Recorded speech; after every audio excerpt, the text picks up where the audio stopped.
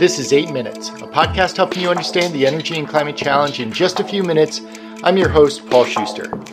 Last week, the International Sustainability Standards Board released new consolidated standards for reporting on sustainability and climate risks. I know. You're probably thinking that this could be a long 8 minutes if I'm talking about accounting standards.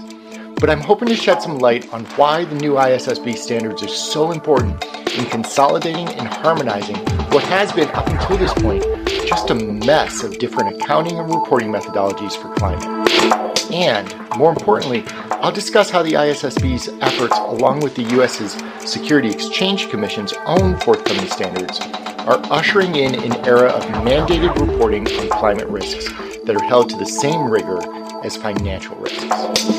8 minutes. It's how long it takes the sun's rays to hit Earth, or about how long it took the college football's Pac-12 to disintegrate over the weekend. Adios, Washington and Oregon to the Big Ten, and goodbye, Arizona, Arizona State, Utah, and Colorado to the Big 12. The Pac-4 just doesn't have the same ring, does it? Let's get it on.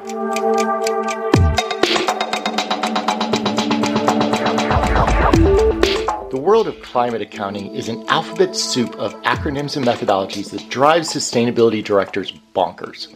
The CDP, TCFD, SASB, GRI, SBTI, IASB, ISSB.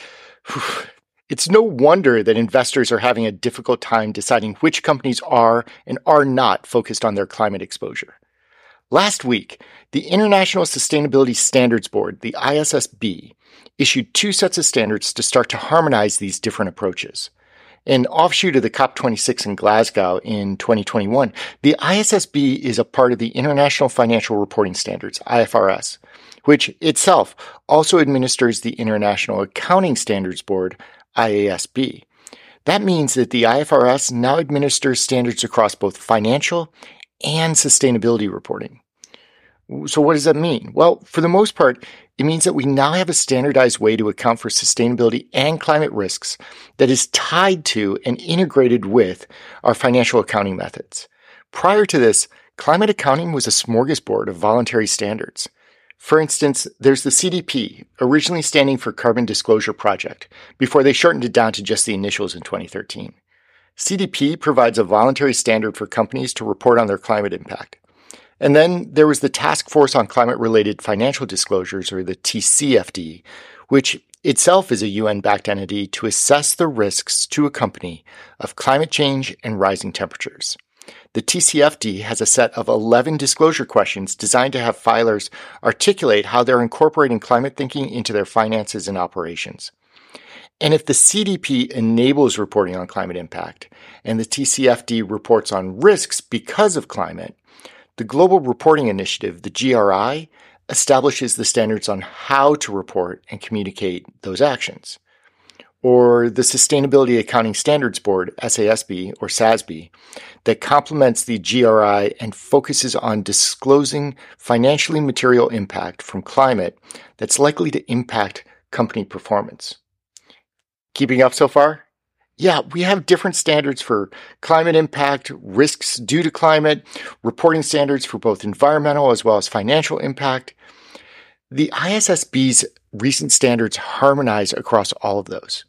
It sets a common framework for reporting that's consistent with the IFRS Global Accounting Standard. The ISSB actually released two standards that are meant to work together. The first, the IFRS S1, provides the standard on how companies are to report sustainability risks and opportunities, while the second, creatively entitled IFRS S2, digs into more specific climate-related disclosures. The ISSB's whole set of standards was developed in conjunction with the Task Force of Climate-Related Financial Disclosures, and the CDP, and the SASB, and all those other acronyms I mentioned earlier. So it should be an easy transition for companies that are already voluntarily reporting to those frameworks.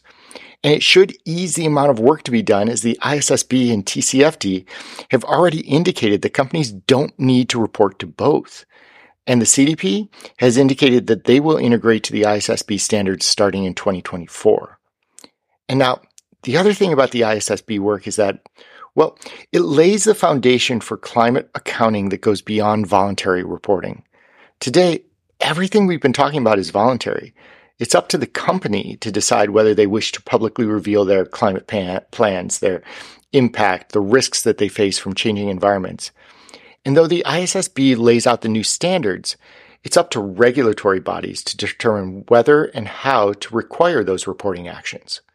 For instance, here in the U.S., the Securities Exchange Commission is poised to release their own set of standards that will require public U.S. domiciled companies to report on sustainability and climate.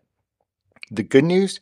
Those standards are going to look a lot like the ISSB standards, given the cooperation that's been occurring between the SEC and the ISSB. And more broadly and globally, the ISSB standards are likely to form the foundation of new requirements as the International Organization of Securities Commissions, the IOSCO, came out last week and formally endorsed the new ISSB standards. That means that the 130 member commissions that regulate about 95% of the world's public entities are now aligned in potentially using the ISSB standards for climate reporting.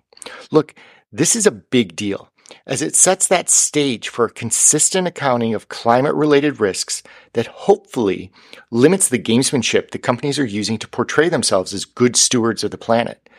Go back and listen to my episode on greenwashing to get a better sense on how easy it has been to circumvent a rigorous sustainability framework. But the ISSB standards are not entirely perfect yet either. For one thing, the standards really just focus so far on the risks to an organization due to the climate change. They don't really capture the impact that the company is having on creating climate change in the first place, something called double materiality. So think of it as a candy company reporting on the risks of not having enough chocolate, but maybe not reporting on the impact of shipping that chocolate all around the world and the emissions related to that activity.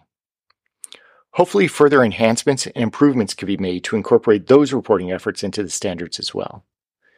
And the IOSCO endorsement of the ISSB standards is important, but any regulations would still only apply to public companies. Private organizations are still held to only a voluntary reporting standard. Still, the release of the ISSB frameworks is important. They harmonize across different accounting and reporting methodologies and simplifies the effort for companies and regulators in assessing sustainability risks. Especially for ESG investors, these new standards will make it easier to ensure that their investment dollars are going to companies that have clear plans and actions towards climate. I'm Paul Schuster, and this has been your 8 Minutes.